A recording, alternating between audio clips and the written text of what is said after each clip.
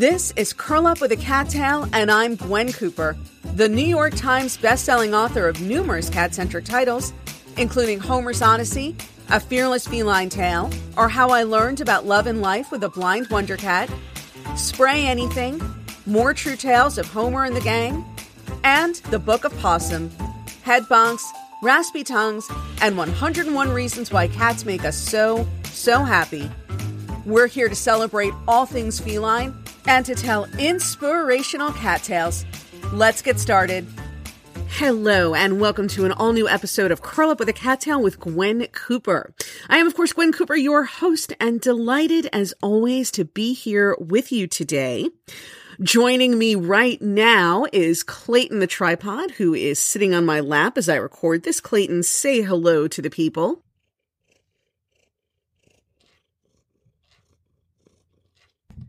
Isn't that just the greatest sound ever? Nothing better on a relaxing Saturday morning, which is when I am recording this, with a cat in your lap, just enjoying the fact that it's not raining anymore here in Jersey City, where it has been raining pretty much continuously since not this past Friday, but the Friday before that. We had some sunny weather on Wednesday. But other than that, it's been a real Noah's Ark kind of a situation. I actually have a kind of a funny story to tell about that, which I will tell you in a moment. But first, I do want to let you know that coming up later in today's episode, I will be speaking with author, humorist, the comedic genius behind I Could Pee on This, and a host of other humorous books about cats, Francesco Marciuliano, who I am thrilled to have on the podcast. And I have to say, I'm going to keep this part up front today kind of short, because we ended up talking for a while. We actually really hit it off, and we had a conversation that entertained the two of us to no end. I'm not entirely sure how entertaining it's going to be for other people, but we found it very entertaining, and hopefully you will find it at least somewhat entertaining. And of course, Mr. Marciuliano has a new book coming out on Tuesday, October 3rd, and it's called Oh, It's You, Love Poems by Cats. And it is hilarious, which you probably already suspected, but please allow me to confirm for you that you will indeed laugh out loud. But before we get to that, I do have a quick rain-related cat story to tell. So those of you who are longtime listeners may have heard me talk from time to time about the cat who belongs to the people who live across the street. The cat's name is Loki. She is a girl named Loki. And she is an indoor-outdoor cat, a beautiful cat, long-furred black and white cat with big green eyes and just a little freckly nose, which I just love. She's got a little black splotch on her little pink nostril, which I just absolutely adore. And she is a very sweet cat, but also, and I've discussed this previously as well, she appears to have some sort of synesthesia. She gets very overstimulated very quickly. So she will run up to people desperate for them to pet her, but after they pet her for about 2 seconds, she will hiss and scratch, and sometimes bite. So, it's always, every so often I observe from my living room window some new person who is not familiar with her, who just happens to be walking down our street, and she begins trotting after them in a very friendly way, and they turn around to pet her, and it all goes beautifully, for about 15 seconds, and then it all just goes south very quickly. Anyway, lots of people in the neighborhood feed her, and I don't know if this is because her humans do not feed her sufficiently or because she's just always hungry. She is very slender, so she's not one of those cats who, like you, every so often you hear a story about a chubby indoor-outdoor cat who's being fed unbeknownst to by anyone involved by 6 or 7 different families in the neighborhood. There are a few different people who feed her. I myself was someone who fed her from time to time early in the pandemic. And this is because what she does is she lies in front of the front door of the families that sometimes feed her and waits for them to come outside and notice that she's there and give her food. But of course, during quarantine, people were going outside a lot less. And I fed her a few times because we have a back deck. My desk where I work all day is pressed flush up against a set of French doors that don't open, but that overlook the back deck. And even when I'm not at my desk, our downstairs is basically just one big room. So the point being, she doesn't have to sit and wait in front of the front door for someone to walk out and notice her, which could take hours. I pretty much notice her as soon as she shows up on the deck. And I fed her a few times. The reason I stopped feeding her was because what I don't want is a situation where the other people who feed her stop feeding her. My husband and I are not planning on staying here forever. We have plans that would take us out of this house, potentially out of the United States within a couple of years. And I don't know whether or not that's actually going to happen, but I also don't know how old this cat is. And what I do not want is a situation where everyone who normally feeds her has stopped feeding her because I'm always feeding her. And then one day, 2 or 3 years after this has become the case, I leave and the cat is not properly cared for, let's say. I have considered the possibility of simply rehoming her to my home. There are various reasons why this is ultimately not a good idea. I don't want to belabor the point here, but certainly chief among them is that she does actually belong to someone, and I have no reason to believe that they abuse or mistreat or starve her. And so taking her from them seems pretty not only drastic, but probably just morally and ethically wrong, unless I really have good reason to believe that they are abusing her. And every interaction I've seen between her and them seems to be friendly and gentle, so there's no reason for me to believe that. Anyway, the exception to this rule, however, of my not feeding Loki is when it rains, because what happens is our back deck does not have an overhang or anything like that. It's just there outside. When it rains on the whole deck.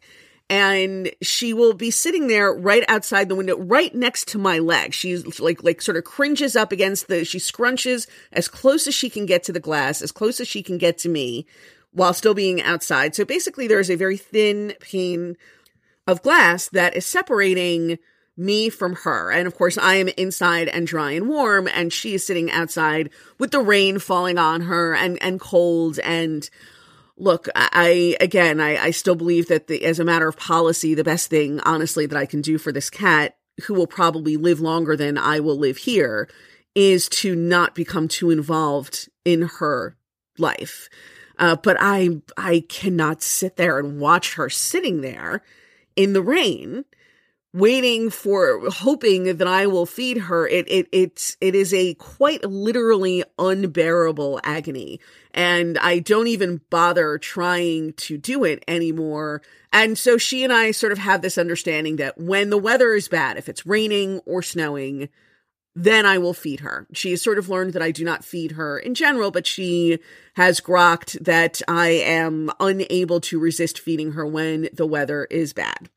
And so I'll go outside, and I have a giant umbrella that I bring, and I open the umbrella and I hold it over the two of us while she eats. And then she finishes up and is able to run back to the front porch of her house where she can be out of the rain, and all is well. And of course, this past week, it has rained every day except for Wednesday. So out of the last 9 or 10 days, it has rained 8 or 9 of them. So I have been feeding Loki quite a bit. And I have noticed, and I don't know if this is because she is becoming more used to being somewhat well fed, because I, of course, am able to feed her more regular hours than she gets from the other people who feed her sort of haphazardly. So I don't know if it's because she's adjusting to that, or if she's just, coming to take our situation for granted, but she's become sort of finicky about the food that I put out. And I found myself yesterday was probably the hardest rain that we've seen in this region all week. And if you've been watching the news, paying attention on Twitter and social media, then you have seen stories about the insane flooding in New York City, Hoboken, which is very close to me, parts of Jersey City. I live in an area that is on higher ground, and my house is actually on a hill, so we did not have any flooding in my immediate vicinity. The cat was not running around in flooding weather, but it was raining incredibly hard. And so I'm standing out there in the rain. I mean, and the umbrella is barely keeping us dry. It's raining that hard. And I'm standing over this cat and the bowl of food with the umbrella, and she takes a couple of bites and doesn't like it and starts pawing at my leg. And I figured, all right. So I went in and got her, again, I feel sorrier for her than I do for my cats. Because honestly, with my cats at this point, every can of food that I buy for them is something that they've eaten before. And if they really don't like it, I won't keep buying it. But I am not in the habit of, right at the moment, picking up one bowl of food and putting down another one the second Clayton turns up his nose. Because not every meal in life gets to be a fiesta. And that goes for cats as well as humans. Sometimes you just have to eat the okay food that's in front of you, even if it's not the meal you would select as your last meal if you were on death row. Having said that, though, again, this is a cat who spends a lot of her time outside and a lot of her time waiting for people to feed her. And I have a higher sympathy level for her than I do for my own very coddled, very cosseted Clayton. I'm sorry, Clayton is sitting right here while I'm talking about him. And he's looking at me like, what are you bringing me into this for? But I'm right. It's true. Anyway. So she didn't like the first food. I brought out a second bowl of food. She didn't like that either. I brought out, I kid you not, I brought out a third. So now there's 3 bowls of very high-end cat food on the back porch because we feed our cats, we spoil our cats in this house, which I guess will come as no surprise to anyone. So we purchase unnecessarily expensive things at times. Anyway, so there are now 3 bowls of food. She's not eating any of them. I'm going in and out from the rain, opening the umbrella, and I'm like, you know what? This is ridiculous. And I wait there for a minute to see if my not immediately running back in like a faithful human servant to get her another bowl of food will induce her to eat at least one of them. And by the way, every bowl that I've put down is something that she has eaten at least once previously this week. So it's not like I'm trying to introduce her to new and exotic foods. I understand enough about the way cats work that when you find something they like, you stick with, you ride that out for as long as you can. But I cannot accept that she got completely tired of 3 different foods over the course of 1 week. So I'm standing out there in the rain. It is now a contest of wills. I guess she wins in the sense that she does not eat the food, but I also win in the sense that after 3, I'm done. And so I went back inside. I took the umbrella finally and went back inside. She continues to sit there in the rain, right on the other side of the window of my desk, looking at me while this pouring rain is pouring down, and she is a soaking wet, bedraggled cat. And I got to tell you, I was a hair's breadth away from going out with a 4th can of food because I really cannot stand to see her sitting in the rain, looking at me like that, less than a quarter of an inch away from my leg, even though she is technically outside and I am inside.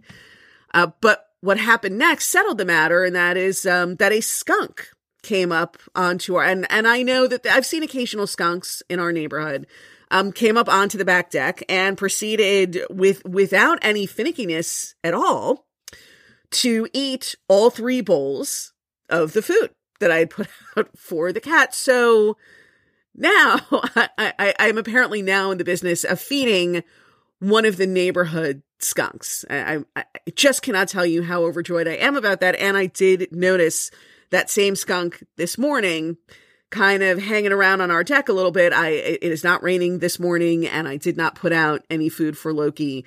I am hoping that the skunk does not start coming around in bad weather like Loki does. And I cannot help but feel that the 2 of them, upon prolonged contact and or competition for bowls of food, are not going to find that they get along very well. So let's hope it does not come to that. I feel like there is a lesson somewhere in here about no good deed going unpunished. Now, of course, when I go out onto the back deck, I'm very carefully looking around before I open the door to make sure there are no skunks there, because that is all that's missing in my life is becoming a social pariah who has to take tomato soup or tomato juice baths, all because I was trying to feed a hungry cat in the rain. I think there's probably a moral of the story in here about no good deed going unpunished, but we still believe in good deeds here in the Cooper-Lerman household. We would just prefer not to feed skunks, insofar as it is possible for us to avoid doing so. And on that note, I'm going to take a very short break of about 30 seconds or so. And when I come back, I will be speaking with Francesco Marciuliano about his new book, Oh, It's You, Love Poems by Cats. So sit back, relax, get comfortable, and stick around for more Curl Up with a Cattail.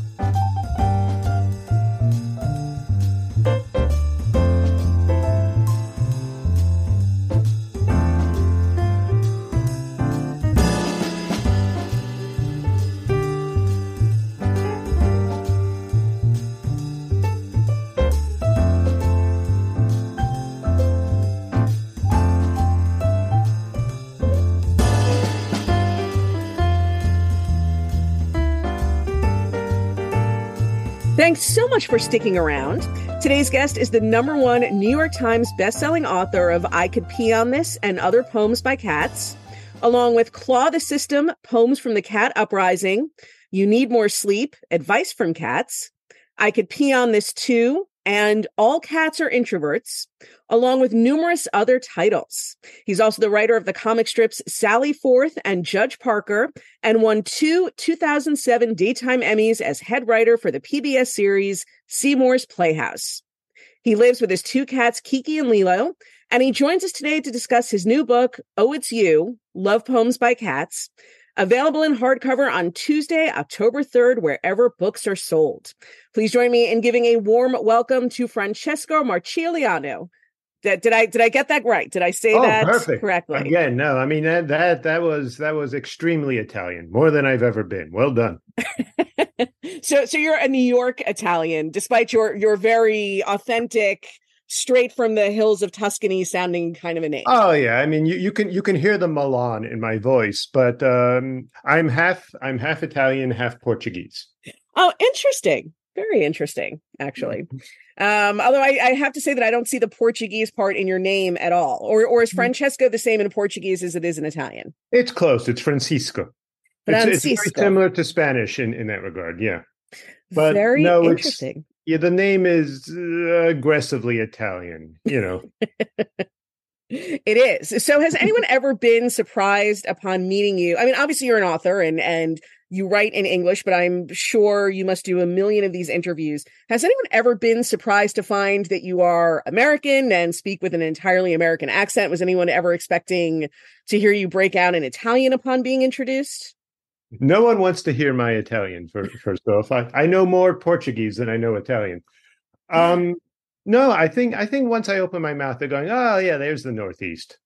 Or sometimes even more specific, oh, there's Long Island. Okay. Long Island. Long Island? What are you going to do? Long Island. My father's from Long Island originally. Oh, where, do you mind saying where? You can do I wish I could, I always want to say, I can never honestly remember where, which is a terrible thing to admit. He moved when he was 12, so he didn't like to talk about Long Island all that much. No one likes to talk about Long Island. Actually, this is a true story, and then I want to talk about your book, but okay. I grew up in Miami, and one time, years ago, I was out driving. I was in a terrible hurry to get wherever it was because, I was young and I was a jerk, basically. And so I was going like 90 miles an hour on the highway, and a cop pulls me over, and I roll down the window, and he comes over and he's got this thick Long Island accent. He goes, "Where are you going in such a hurry?" And I said, "What are you, a cop?" And I got out a ticket. And you bonded on colloquialism and the accent. It all worked out well. Exactly. No, where I am from, I know we're not even talking about cats yet, but where I'm from is a town called Dix Hills. And every so often, no matter where I've lived, someone has said, "Oh, I know someone from Dix Hills." I hated them. It's like, thank you. Long Island has a rep, is what I'm saying. And we try to keep it strong. Yeah. Indeed it does. But we will try not to hold that against you. Please do not hold it against me that I am from Florida. You know what? If you noticed, I remain quiet. You did. That was very good of you. That was very, very kind of you. I've just lost an entire market. I'm so happy this worked out well. I was a you, sincere comment on my part.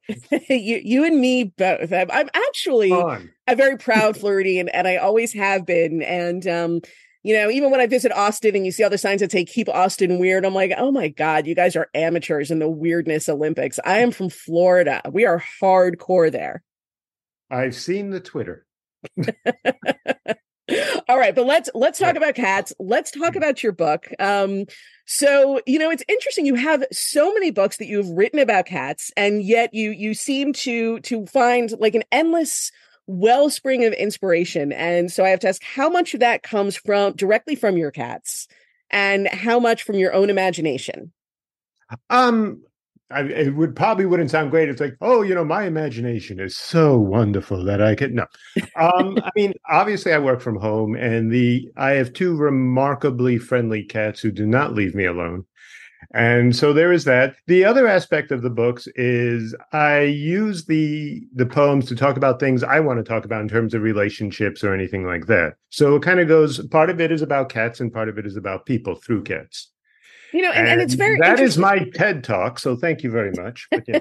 No, but I think that's a fair point, because look, I mean, certainly I would say that, I mean, having read your I Could Pee on This series, I suppose it's fair to call it.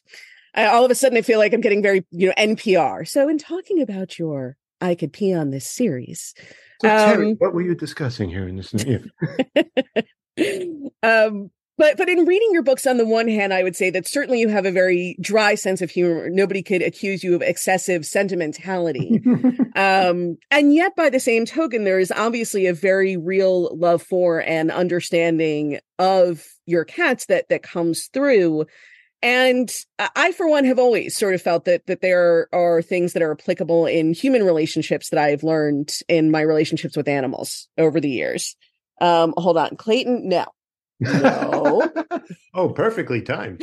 I said I don't know if you can hear this in the background, but he's trying to I record in my closet. It's just the best room for soundproofing. Oh, remember, this is audio. You could be acting this all, and I have no idea. That is actually better. I don't know what's going on, but you should have got like the big saw blade so I can imitate thunder in a moment. You have a Foley artist in the background. It's all great.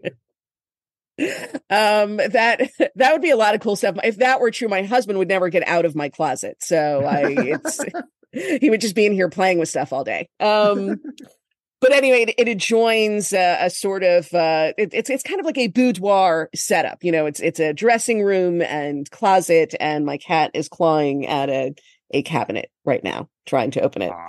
That wasn't really a story that went anywhere. So every anecdote has its own heart in it. You just have to find the story. It worked out perfectly. Oh, you are much kinder to other writers than I am. Okay, I just want you to know I was riveted. You stopped at what was going to happen next. Okay, there was really nothing happening. It was less plot centric than character centric, I think. It's a Jim Jarmusch film. It's you see the moment happen. It's wonderful. I feel like we keep getting off in these tangents. We're never going to discuss my book, and I need to. I really want you. Let's talk about it. So this time you were centering on love poems. This is not just poems from cats. This is love poems from cats. So was it out of a sense that you needed to kind of explore the softer side of living with cats, or was it just the next natural frontier, or how did that progression happen? I mean, part of it, yes, it is finding a new angle for cats to talk about. That sentence only works in the context of my career. Outside of that would be odd. But it is that. It is thoughts that I've had with relationships as well. And, so the cats, like the comic strips that I write, they're conduits for whatever I'm dealing with at the moment. And so it is very much that. But yeah, what I wanted to do was craft essentially a love story, because it's broken into 4 parts, which is the meeting, then the getting to know each other, then knowing each other a little too much, like what happens in any relationship after several years, and then coming to the conclusion at the end, is like, this was a wonderful time togetber. My husband and I just celebrated our 15th anniversary, so I know exactly what you're talking about. I'm sorry, you know what? I had a great question, actually, based on what you just said, and it sort of flew out of my mind. But One thing I noticed that you seem to deal with a lot, or I mean, the obvious, right, the imperfections of life with cats, and there are imperfections in every relationship and in every life, and of course there is, a very nice philosophy that says that the imperfections, kind of that Japanese wabi sabi, the imperfections are what create the beauty Broken plate that makes of the whole. Yeah. Exactly. I had a friend once who used to say that the cracks are how the light gets in, which I thought was a very lovely way of putting that. But that definitely seems to be something that you center on. I mean, that you talk about a lot. Like, one definitely senses the ultimate perfection that you find in the relationship because of the imperfections. I agree. Whether or not that was the through line while I was writing it, I can't confess to that. But it is writing about the moments that, to bring back what you said earlier about the sentimentality, I can cry at commercials, so I can be very sentimental. I'm probably going to cry right after this on YouTube, an ad that I don't even want to see for 4 seconds. I'll cry. But I don't. The sentimentality can be used, can actually steal away the heart of a story. And I don't want to use it where going cutesy. Like, if you look through the books, there's never a cat wearing glasses or a bow tie. Cats can look beautiful in those things. Although I will say the cover is a picture of a cat wearing what appears to be a garland of flowers on her head. Right. And but looking dead-eyed at you. The idea was to make it as dry as possible, dressed up. Flowers often are romance, often are love, often are like that. And just looking straight at you, because the title is written with periods in it. The whole point is, to be dry, like, oh, it's you. Yeah, I definitely read it that way. Like, oh, it's you. Because that's sort of like flat, kind of bordering on disappointment, but not quite there. Right. I was away for 6 weeks. I was in Portugal for 6 weeks. Obviously, someone was with the cats the whole time. It's like, I think they're going to develop thumbs by day 3. They'll be fine. No, but they were taken care of. But when I came in, and these are extremely loving cats. I mean, if I sit down, one cat will stay with me for 9 hours. I go to sleep. They're just, I'm on your head, and that's the evening. But I walk in, and both of them were in their position. They looked up, they looked at me, but they didn't run towards me.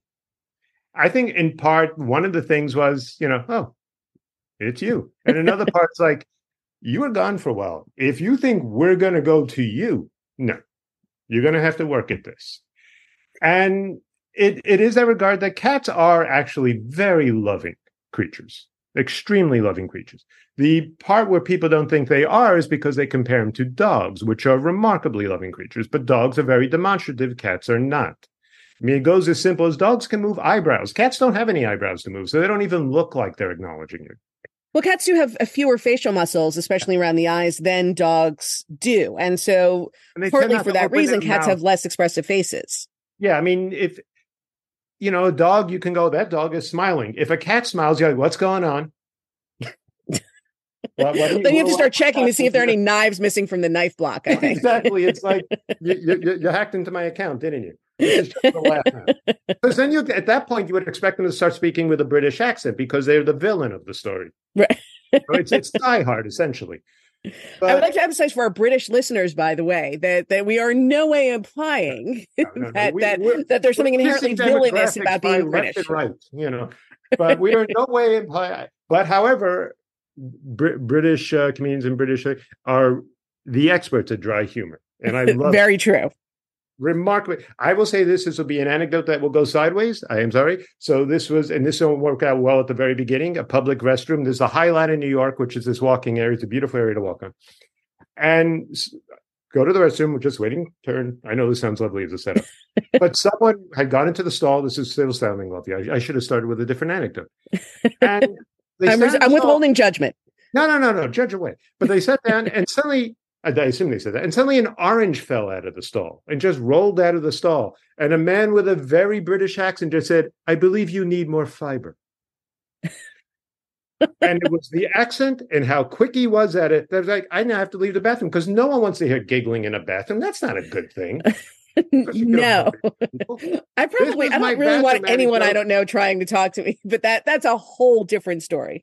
I'm just going to say my publisher is listening to this and going, why do we let him talk? Why do we let him? Do we have a cage we could put him in? Put him in the cage. I don't know. Just don't let him out.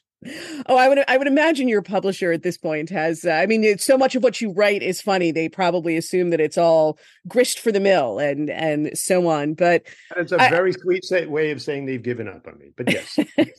well, here's a question that I would want to ask. I mean, obviously, you write in a lot of different directions. You don't write exclusively about animals or about cats, and yet you seem to keep returning to the subject. And I'm wondering what it is that continually draws you back, more so than perhaps some of the other subjects that you explore. I think, well, again, with the comic strip with Sally Forth and Judge Parker and with the books, it is about having characters talk. I love writing dialogue. If anyone reads Sally Forth and they see there's like 700 words a panel, they'll understand what I'm saying. But I do love conversation. Like with comic strips, I'm not a fan of the punchline, but I'm a fan of the reaction after what's considered the punchline. And what I like is with this, I can have monologues. These are essentially little monologues. You put you think of what the character's going through, then you put them in that situation, and then the cat will tell you what to write, which is the thing you always want as a writer. You want to tell them, you just want to report what they're saying. And if I've been doing this enough, and I don't mean to say this with any sort of articulate arm as to pat on back, but I have been doing this enough that I do have a sense of if this character, and this you can see this with shows that have been running for a while when they've hit the zone. They know their characters so well. All they have to do is come up with the setting, and the characters are going to start talking to one another. And what you want with the cat, it's like, this is a cat in this situation. What would they think? And I think part of it is because cats, for the most part, are quiet. You consider you take an approach of introspection. And because you're taking that, you also take a lot of inner dialogue. And I work from home, and I have constant inner dialogue. That probably is medication for that, but I have that. And so there is a connection I have with the cats, that they're looking around their environment, they're reacting to their environment. And how do they do that? Because it isn't just sort of like, oh, I want a cat to just say something funny. That's not the case. Then it will be jokes. But I want the cat to express what they're thinking in this moment. And a lot about relationships, and it ties into this, is often what is said and what is not said. And a lot of the cats, is they're sharing it, but you wouldn't know if this were real life because it's not what's being said, but it's what's going through their mind. And so that's how I approach all these situations. You're never going to know, you're going to have a sense, but this is what they're thinking. And a lot of relationships is what is said and what is not said. And what is not said isn't necessarily bad. It's just we all have a running dialogue about what is happening. And so this is the internal dialogue. Wow. So that was the TED Talk. Well, I was going to say, I imagine you're one of those people who long before you wrote I Could Pee on This was sort of always speaking for your cats. I mean, to yourself, but to other people as well, kind of imagining what your cat, if it could be translated into words, what your cat was thinking. Was that what originally drew you to writing your first collection of poems by cats?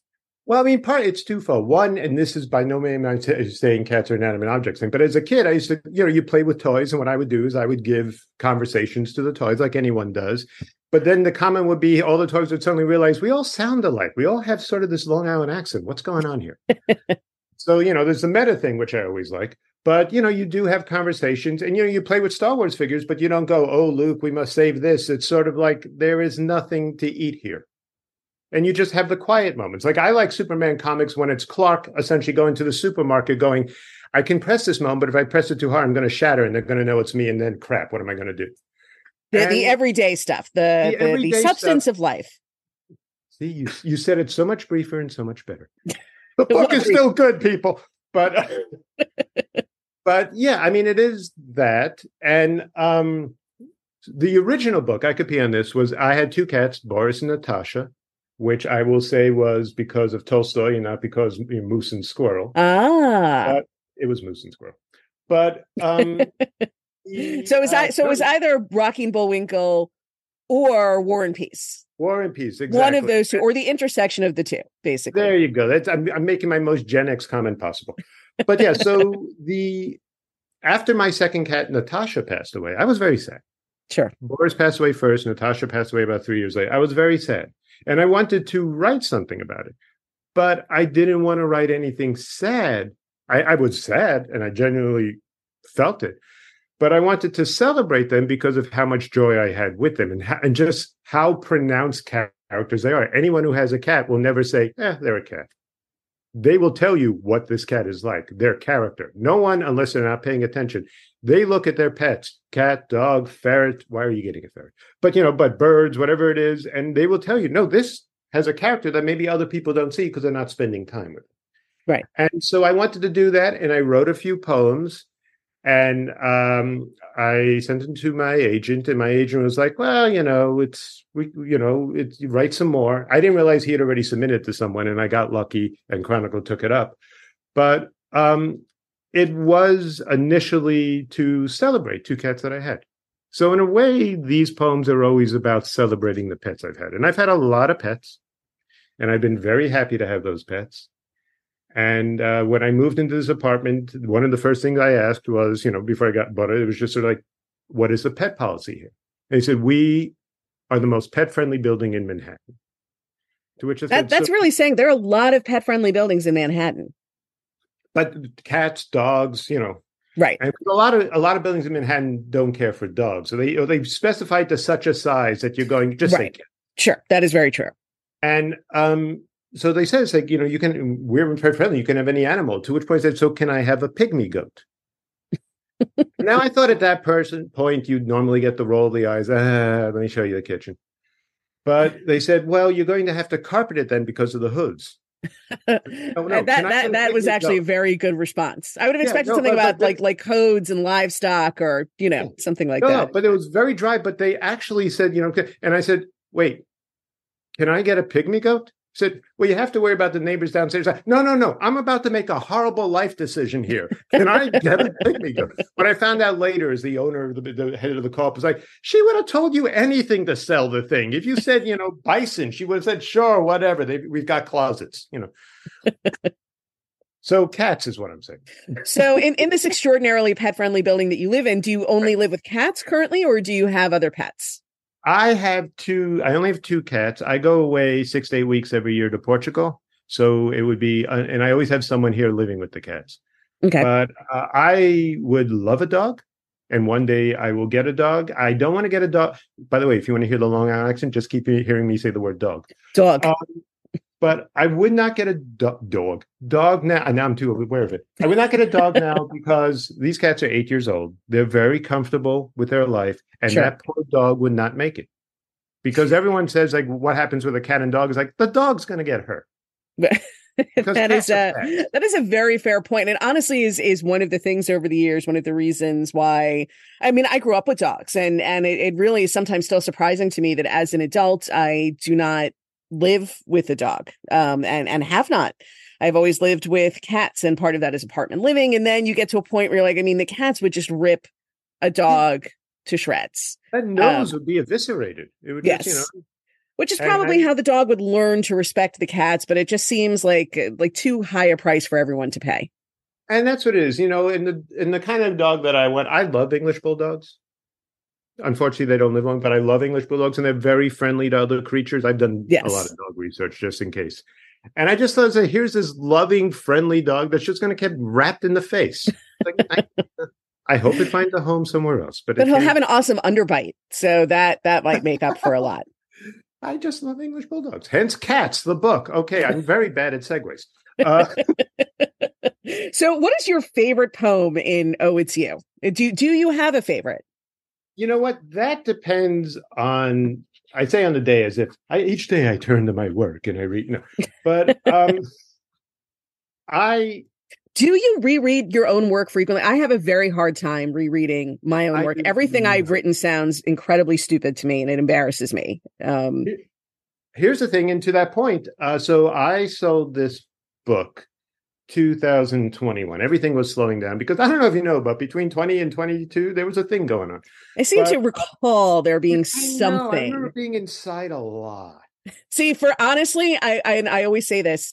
My husband and I are both writers. We both work from home, and our lifestyles barely changed. Like only imperceptibly did our lifestyles change, which is kind of an embarrassing thing to admit. But we weathered quarantine very well. To a large degree, mine. I mean, I was living with my girlfriend at the time, but a large degree, mine because I'm more an introvert who has cats. What a shock. But the other thing is, I walk a lot, and that's how I write. I write while Right. and I tend to walk about 8 to 10 miles a day, and because that's how I'm writing. And when that couldn't happen, because it is New York City. You don't just walk outside and see no one, even Right. though at that point you did. So I got a bicycle, like a stationary bike, and I put my iPads. So I could pretend I'm riding in New York City or occasionally walking New York City because I had a little treadmill. So being outside actually does help me to a great deal, and that's how I write most of my work. But when I wrote this book, I submitted in 2021. So 2022, I get the comments back, and nothing bad or anything. And that was the first time I had read my manuscript in about 12 or 13 months. And I will tell you, I threw out 90% of my manuscript. And this is a manuscript they had already commented on and they had Okay. already purchased. And I looked at it and I said, no. Now, part of it was you get a little tight, but the other thing was like, I was glad for that extra year because I said, the narrative isn't there yet. The idea is there, but the narrative isn't there yet. And I wrote it because most of these books are about, I am actually talking about the books. So most of these books, including, Oh, It's You, Love Poems by Cats, out next Tuesday, October 3rd. But otherwise my publisher, my agent are going to have a heart attack. And please, people, listen, please do buy the book because I'm starting to feel that your publicist might listen to this and say, she didn't get you to talk about the book at all. And then I'm never going to get to interview, any other authors from your Gwen input, is a wonderful interviewer. Keep using her. She's fantastic. Please do talk me up in house. I would appreciate that. I really would. She's currently in her closet making the most of this, people. But what I did is I looked at it and I was glad for that year. It's like the narrative isn't there yet. And I was happy for it. So that was a long way of not answering your question. But I do occasionally change my mind. Like I could say, like, I could pee on this. There are poems I like. And then later I go, no, this is that I like. I will say there's another book, the sequel. I could pee on this. I can also pee on this. Or I could pee on this too. Wow. See how long? I could pee on this too. Other poems, cats. I will say I like a lot of poems than that, even more than the first one. I like that because it's like, I've got this. I understand. Still buy the first book as well. I will read. I am so bad at my stuff. Okay, so I'm going to read something to the point that you were saying a little more on drier, but sincere. And that's the whole thing. I try to write all these poems as very sincere. Okay. What the cat is saying is they're not being circumspect. They're not, they are not taking the long way to making their point. What they are saying is true to their heart. And that's the thing that I write for all these poems. So like what the cat is saying is not going for the joke and it's not them being sarcastic. It's them saying their truth. That sounded better in my head, but you know what I mean. Okay, no, I mean, I think that actually, I think part of what is inherently funny about cats, and look, cats are funny. I like to think that I bring so much wit and style to the proceedings, but the truth of the matter is, cats are funny. They were funny long before I got there. They will continue to be funny long after I finished writing about them. But I think that part of what is so inherently funny about cats is that they do not perceive themselves as being funny at all, that they themselves have really no sense of humor, or their sense of humor is all turned outward. They think it's funny when you fall or when they knock something of yours over or off of the table, but they don't perceive themselves as being funny at all. I think that's a really good way of saying it. I think to a degree, I have a feeling cats would really like the Three Stooges. It's all physical comedy. Look at the way he took those stairs with his head. I know. I definitely think cats think it's funny. I mean, honestly, I think it's funny when people fall down, but I'm sure I know that cats. Sometimes I push them, Ches. You got to go for the comedy. But yeah. Exactly. But unlike dogs, I mean, dogs are, whether or not dogs think that they're funny or even think in those terms, I don't know. But if dogs understood what humor was, they would be willing to try to be funny to entertain you. Whereas cats, I think, would always take themselves very seriously. And I think that is actually, I like that a lot. And I do believe it to be true. So, I'm sorry as I'm going through here. Okay, so here's one poem. And this will go to the dress. This is called I'm Home. And this is at the beginning of the book, which designates when you first meet your cat and you're moving in together. At the beginning of the book. I'm home. My new home, my forever home, is simply everything I thought it would be. Based on what I could glean was your particular sense of style. And that would be the cat just walking, going, all right, Uh, make this work. That's about what I'd expect. Yeah, like, I could, you know That what? sounds a little passive aggressive almost. Honestly, it actually sounded But like yeah, my mom coming to visit. we're working through a lot of things here, people. To that end would be, I'm reading just a shorter poem, is I have the poem here in the title. I can't find anything. So, to me, you will always be that special person who bought the wrong cat bed 4 times in a row. 4. 4. And yet I still try to make us work. But the truth is, it's a trick. There is no right cat bed. You know what? I found them. Where? You know what? If you ever see a fuzzy, round, gray cat bed that's about the size of your cat, get it. They love, I can't forget them. But also, never put the cat bed on the floor. Interesting. Very interesting. The cat bed I put on the floor has never worked. Put it because they like safety. They like to have their own little area occasionally, but they like to be off the ground when they're relaxing. It's very important. But see, here's the thing. So my cat Fanny, right? She loves sleep in the winter. We live in Jersey City, so not too far from you. Far. Yeah. Yeah. And we live in, an old brownstone type and so it's got like these giant old radiators for heating in the winter. As a New Yorker, I'm sure you're very familiar with them. And Fanny in the winter loves to sleep in front of, she loves to be warm. She cannot be warm enough. And she loves to just lie in front of one of them until her belly gets super hot. And so I always put a pillow on the floor for her. And one year I decided to just get her a bed to put in the same spot where I always put the pillow, where she lies down. And she did not, suffice it to say that she did not like the bed. Aww. At all. And she didn't like any of the subsequent beds. And she didn't like the heated bed, that I got to put in another room that didn't have a radiator in it. And I came to the conclusion that there was no bed that would satisfy her and that she likes the pillows. And that's her thing. And that may very well be the case. That that's the thing, as we were discussing earlier, there is no one through line for a cat. And that's the other thing I try to do here is that I think a lot of people assume all cats are the same. And that's not even remotely the case. Because all people are not the same. It's not how it works. Again, they all have I have 2 cats. They are sisters. They almost look like mirror images of each other. And they are markedly different cats. One of them is extremely affectionate and will follow me everywhere and is very loving to other people, will welcome people in the apartment. Hey, come on in, try the dip, And the other cat will keep her distance, very warm. And then every so often we'll have these moments of, why can't I unleash my love on you? And then it's clawing up my leg as I'm standing. Like, I just want to be loved. Is that so wrong? If that's her voice when she opens, I'm going to record that because that'll be beautiful. that was my very, very bad. Who am I thinking of? Harvey Firestein, I think, like years ago.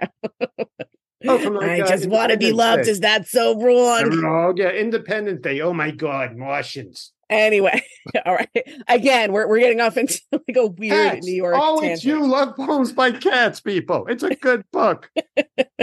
Once again, my publisher's like, I don't even know why we publish his work anymore. He's not going to even talk about it. Look, there we go. I think we're discussing it sufficiently. Well, I will ask you this very generous and open-ended question. Is there anything about your work, about cats, that we have not discussed so far, but that you would like my listeners and readers and potential readers to know about? That's actually a good question. And now I've got nothing for it. It's okay if the answer. I'm putting you on the spot a little bit. It's a variation on the question. What question should I be asking that I have not asked yet? And just like that, the conversation derailed as I stare into the middle distance for 45 minutes, not realizing you're still recording. Again, what I will say is, I think not a lot of people, but some people will adopt a pet, assuming an instant bond, or assuming that a personality for the pet. And you can't do that. You have to allow the personality for the cat to come out. You have to have a relationship. And that's what it is. You have to form the relationship with your pet. It's on both sides. You have to allow it time. Like Kiki and Lilo. Kiki was automatically, the first time I saw her, the first thing she did, even before I adopted her, she put her paw on my nose. She's good. She's manipulative. She knows how to get away. It's wonderful. But no, I mean, but it was a very affectionate thing. Lilo kept her distance for about 2 months. But you give it time because this was a new place and she needed to do this. So I think you have to respect their space, respect their time in this, because it goes both ways. And the other thing I will say, if you get kittens, and please, if you can, adopt older cats as well. This is not the case here. But if you get kittens, what I have found each and every time is hold them a lot. Get them used to being held. And I've done that each time, and I've wound up with very comfortable, not anxious cats. I turn on the vacuum cleaner, these cats don't flinch. Lightning happens, cats don't flinch. Something breaks, they're probably ones who knock it over and broke it, but they don't flinch. And so I think that it's sort of like in any other relationship. See how I'm making it wider? But in any other relationship, it is important to show, however you can, your love for them. Well, I always find it somewhat, I always find it somewhat ironic that there's a perception that people who have cats are somehow less successful at relationships, or that there is something inherently sort of dysfunctional or antisocial about a person who has cats, because I actually, and I say this as a person who grew up with dogs and lives with cats now, and not that one is better or worse, but they are very different.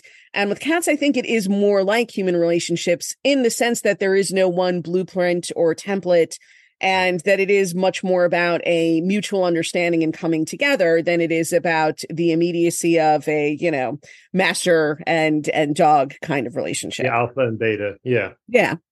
And yeah, I mean, and you're absolutely right. And I think part of it is like a dog will be you, and a cat is you. And not in a disdainful way. It's like you. I think we can make this work. I did have one cat, and it took us. I actually wrote about it, but she took a long time to decide to let me know that I was her person. And that happens. And every time I would get pets, there is that little fear. It's like, are we going to bond? Natasha passed away 2010. I didn't get cats until 2016 because I was nervous, because I really loved my other two cats, and I didn't want to go, I'm going to repeat this relationship. I made sure I got cats that didn't even look like my previous cats, because the whole point was I'm not going to repeat. There was a NPR story about someone who had this bull on their farm that they loved. The bull would stick their head through the window and feed it. Absolutely loved it. They cloned that bull, and they wound up with a remarkably different animal. Yeah. I mean, it was nothing, and it broke their heart, because you can't. It's like identical twins don't necessarily have the exact same personalities. And exactly. So I think you have to realize that we're going to be cat specific here, that it is not about immediate, because nothing is about immediate in another relationship. You kind of feel each other out. There's a little bit of a dance to that. You're not having a verbal conversation with the cat, but if you're being honest with yourself, you're talking to the cat constantly, and you're singing songs that have the cat's name until they just leave and don't look at you for 2 days because they can't take it anymore. Francesco, I think, this is a book of love poems by cats, but I think it really is a book of love poems to cats. I think you're right. Because I do, as I said, I absolutely love that. I feel like that's obvious, by the way. I was trying to act like I thought that was a very deep insight, but I think that's... what? It was... I'm sorry, I talked over you. I apologize so much. No, please continue. No, please, just keep interrupting me. It's wonderful. No guy has ever done that before. But mansplaining is not in this book. You were not interrupting. You were not mansplaining. And some of this is at the time, we are communicating via Zoom, which is an imperfect technology. So you can't always hear when I'm speaking or vice versa. So it truly is no problem. And now from all that, I completely forgot what I was going to say. But no, it is a love for the animals. I don't think I could write this many books about cats if I didn't love spending time both physically, just with the cat in the real world, but also thinking about them. And as I said, everyone says they love animals, so that's not a big thing. Anyone who says I'm not a particular fan of animals, like, okay, we're probably done here. But yeah, I mean, I love spending time with cats. I mean, you're someone who, listen, if I had talked to the person I was trying to buy the apartment, like, could I have a baby pachyderm? That would be wonderful because I watch videos of elephants and they're the most majestic creature possible. But sideways again, not cats. But yeah, it is. I think you're right, and I do appreciate you saying that. Each of these books is, I'm very happy to have these times with my pets. And I'll be happy that you know, odds are I might outlive them. Who knows? You know, I don't know. I don't know who I've ticked off, you know. But I just dealt with a stalker. I just seriously actually just put a stalker situation to bed. oh my God. Yeah. There's no way I'm making jokes about this. I'm actually reacting. Oh my God. Yeah, no, I mean, she would say, she was sending me like creepy emails, but then she like started, she was using the contact form on my website and she used my mother's full legal name as the, return. So in other words, indicating that she had done enough research on me to find my mother's full legal name, including maiden name. But I handled the situation. I'm very happy. And I want you to know this is indeed audio. But yeah, my jack is slaw. My jack is slaw. There we go. My jaw is slack. My jack is slaw is what we're going to do. It was supposed to be a remarkably sincere and horrified reaction. And that's how I said it. But, no, that's okay. I don't know if she thought she was being cute or if it was actually supposed to be a threat. I don't know if she just thought she was being funny sending it and not, like that she was going to, ooh, I know your mom, or if she was actually trying to like, tell me, I know who your mom is, and I know where she is kind of thing. But I tracked her down and I put an end to it. But anyway, that's a conversation for a different time. I have not had that with the books. I had that once with the comic strip. Really? Yeah. Again, remember, cats, book, funny, as on this next segue.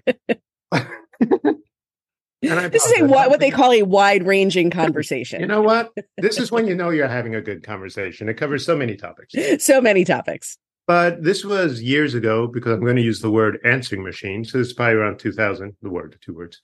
And someone apparently had found my number. And they left a message saying how they hated my comic strip Sally Forth. They knew I lived in Manhattan. They had my phone number, and they were coming up to kill me. Oh, my God. Is a little aggressive for a comic strip reaction. And because it's like, it's at that point where you go, were you yelling at the characters in the strip, and when they didn't flinch, you decide to go after the writer next? And I mean, I've gotten hate mail, but everyone who writes anything gets hate mail. Yeah, no, absolutely. And, and I've written back to people when I thought, there's a point there. And I've written back and I've realized most people assume they're yelling into the void. And when a voice comes back, the tone can often change, not always, but you can actually end up having a conversation. But I wouldn't always suggest it, But with this one, he just said, and I just heard the message. And I will say, not because I'm a remarkably brave individual. It was sort of, you know what? If you can muster the effort, if your mom can give you the bus fare, if this is the first time you're getting in your apartment and feeling your life and feeling what your goals are, go for it. And they didn't. That is creepy, though. I mean, that is disturbing. I think I was married at the time. And it was just sort of, here's this message. Like, should we be concerned? It's like, I'm going to guess not. And considering it's been 20 something years, I mean, maybe playing a long game. Maybe it's a long range play. Maybe it's somebody playing the long con. That's just saying, let him long range plan. Let him get used to it. Let him even enjoy a little success. Maybe it'll have something to do with cats. This person was very perceptive. A couple of decades go by. Now let him. You know what? When he's a little older, maybe his knees aren't as great. He can't outrun me at that point. But I walk 8 to 10 miles a day. I'm outrunning you. It's funny. I actually once got an email from someone, and again, it was through the contact form on my website, so it was sort of anonymous.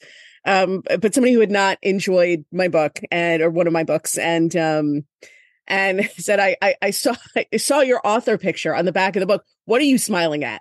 And good Lord. I could only hear it in like a thick, like, what are you smiling at? Like in a thick Long Island accent. I have no idea where this person was actually from. But you can only say I was like, I was just, smiling. The photographer was friendly. I thought it'd be nice to smile in the picture. I don't see why. It has become a matter of judgment or speculation. Well, maybe it's a good thing I don't have my photos in these books. Right? There you go. It's a good thing. You know what? But I always wanted to do that where it would be just me, but with the pipe. I don't smoke. With a pipe and one of those blazers with the leather patches on the thing with an eddy of leaves around my feet. I basically want a jacket photo from 1970. I was going to say, you want to be John Updike circa 1974 is what it sounds like to me. It's like, so this is going to be a book about relationships in a Anglo-Saxon community in Connecticut. Nope, it's about cats. But somehow it always comes back to the cats, which is probably a good thing. And speaking of that, baseline of life. All right, so I'm going to give us the what, the where, and the when, the name of the book, when it comes out, where we can find it. Thank you. It is Oh, It's You, Love Poems by Cats. It is published by Chronicle Books. See, I mentioned the publisher. It is Chronicle Publisher Book. It comes out Tuesday, October 3rd, which is a week from this recording. I don't know how it will time with the broadcast, but that sounds like such an old word, broadcast. But yeah, so Oh, It's You, Love Poems by Cats. I like it. I've gotten good reviews for it. It is a genuinely delightful book. I will say it is truly a genuinely delightful book. Thank you. It is available where books are sold. It is available online. Also, if you wish, you can follow me on Facebook at Francesco Marciuliano Author, which will be the longest thing you will type in Facebook, but you will find me that way. You can also befriend me on just Francesco Marciuliano, normal. There aren't a lot with my name, so you should be able to find it quickly. And there'll probably be a cat as my avatar, which should also be a clue. And yeah, I do think it will make a nice holiday gift. And if you want to extend it, it'll make a nice Valentine's gift. But do the holidays. It's first. So. We'll start with the holidays. It's hard to believe we are already there. So we get other publishing. We want another print run. But I do hope you like it, and it is hopefully true to Cat's voice. But also, I do want you to know that it is a humor book. But it is, as you actually said very well, it is a love for cats. Well, Francesco, thank you so much for taking the time to speak with us and for being here on the podcast today. And really, I wish you the best of luck with it. It's like I said, it's a delightful read. It really is. Thank you, Gwen. And thanks so much to all of you for listening. Don't forget to join us next week for another all-new episode. And that concludes this episode of Curl Up with a Cattail with Gwen Cooper. Don't forget to invite your feline-loving friends to listen to new episodes along with you. If you'd like to subscribe to this podcast, find out how to get your name and your cat's name included in my next book, or leave comments or questions for me to answer in future podcasts, head on over to gwencooper.com now. Thanks so much for joining me, and don't forget to hug your cat today.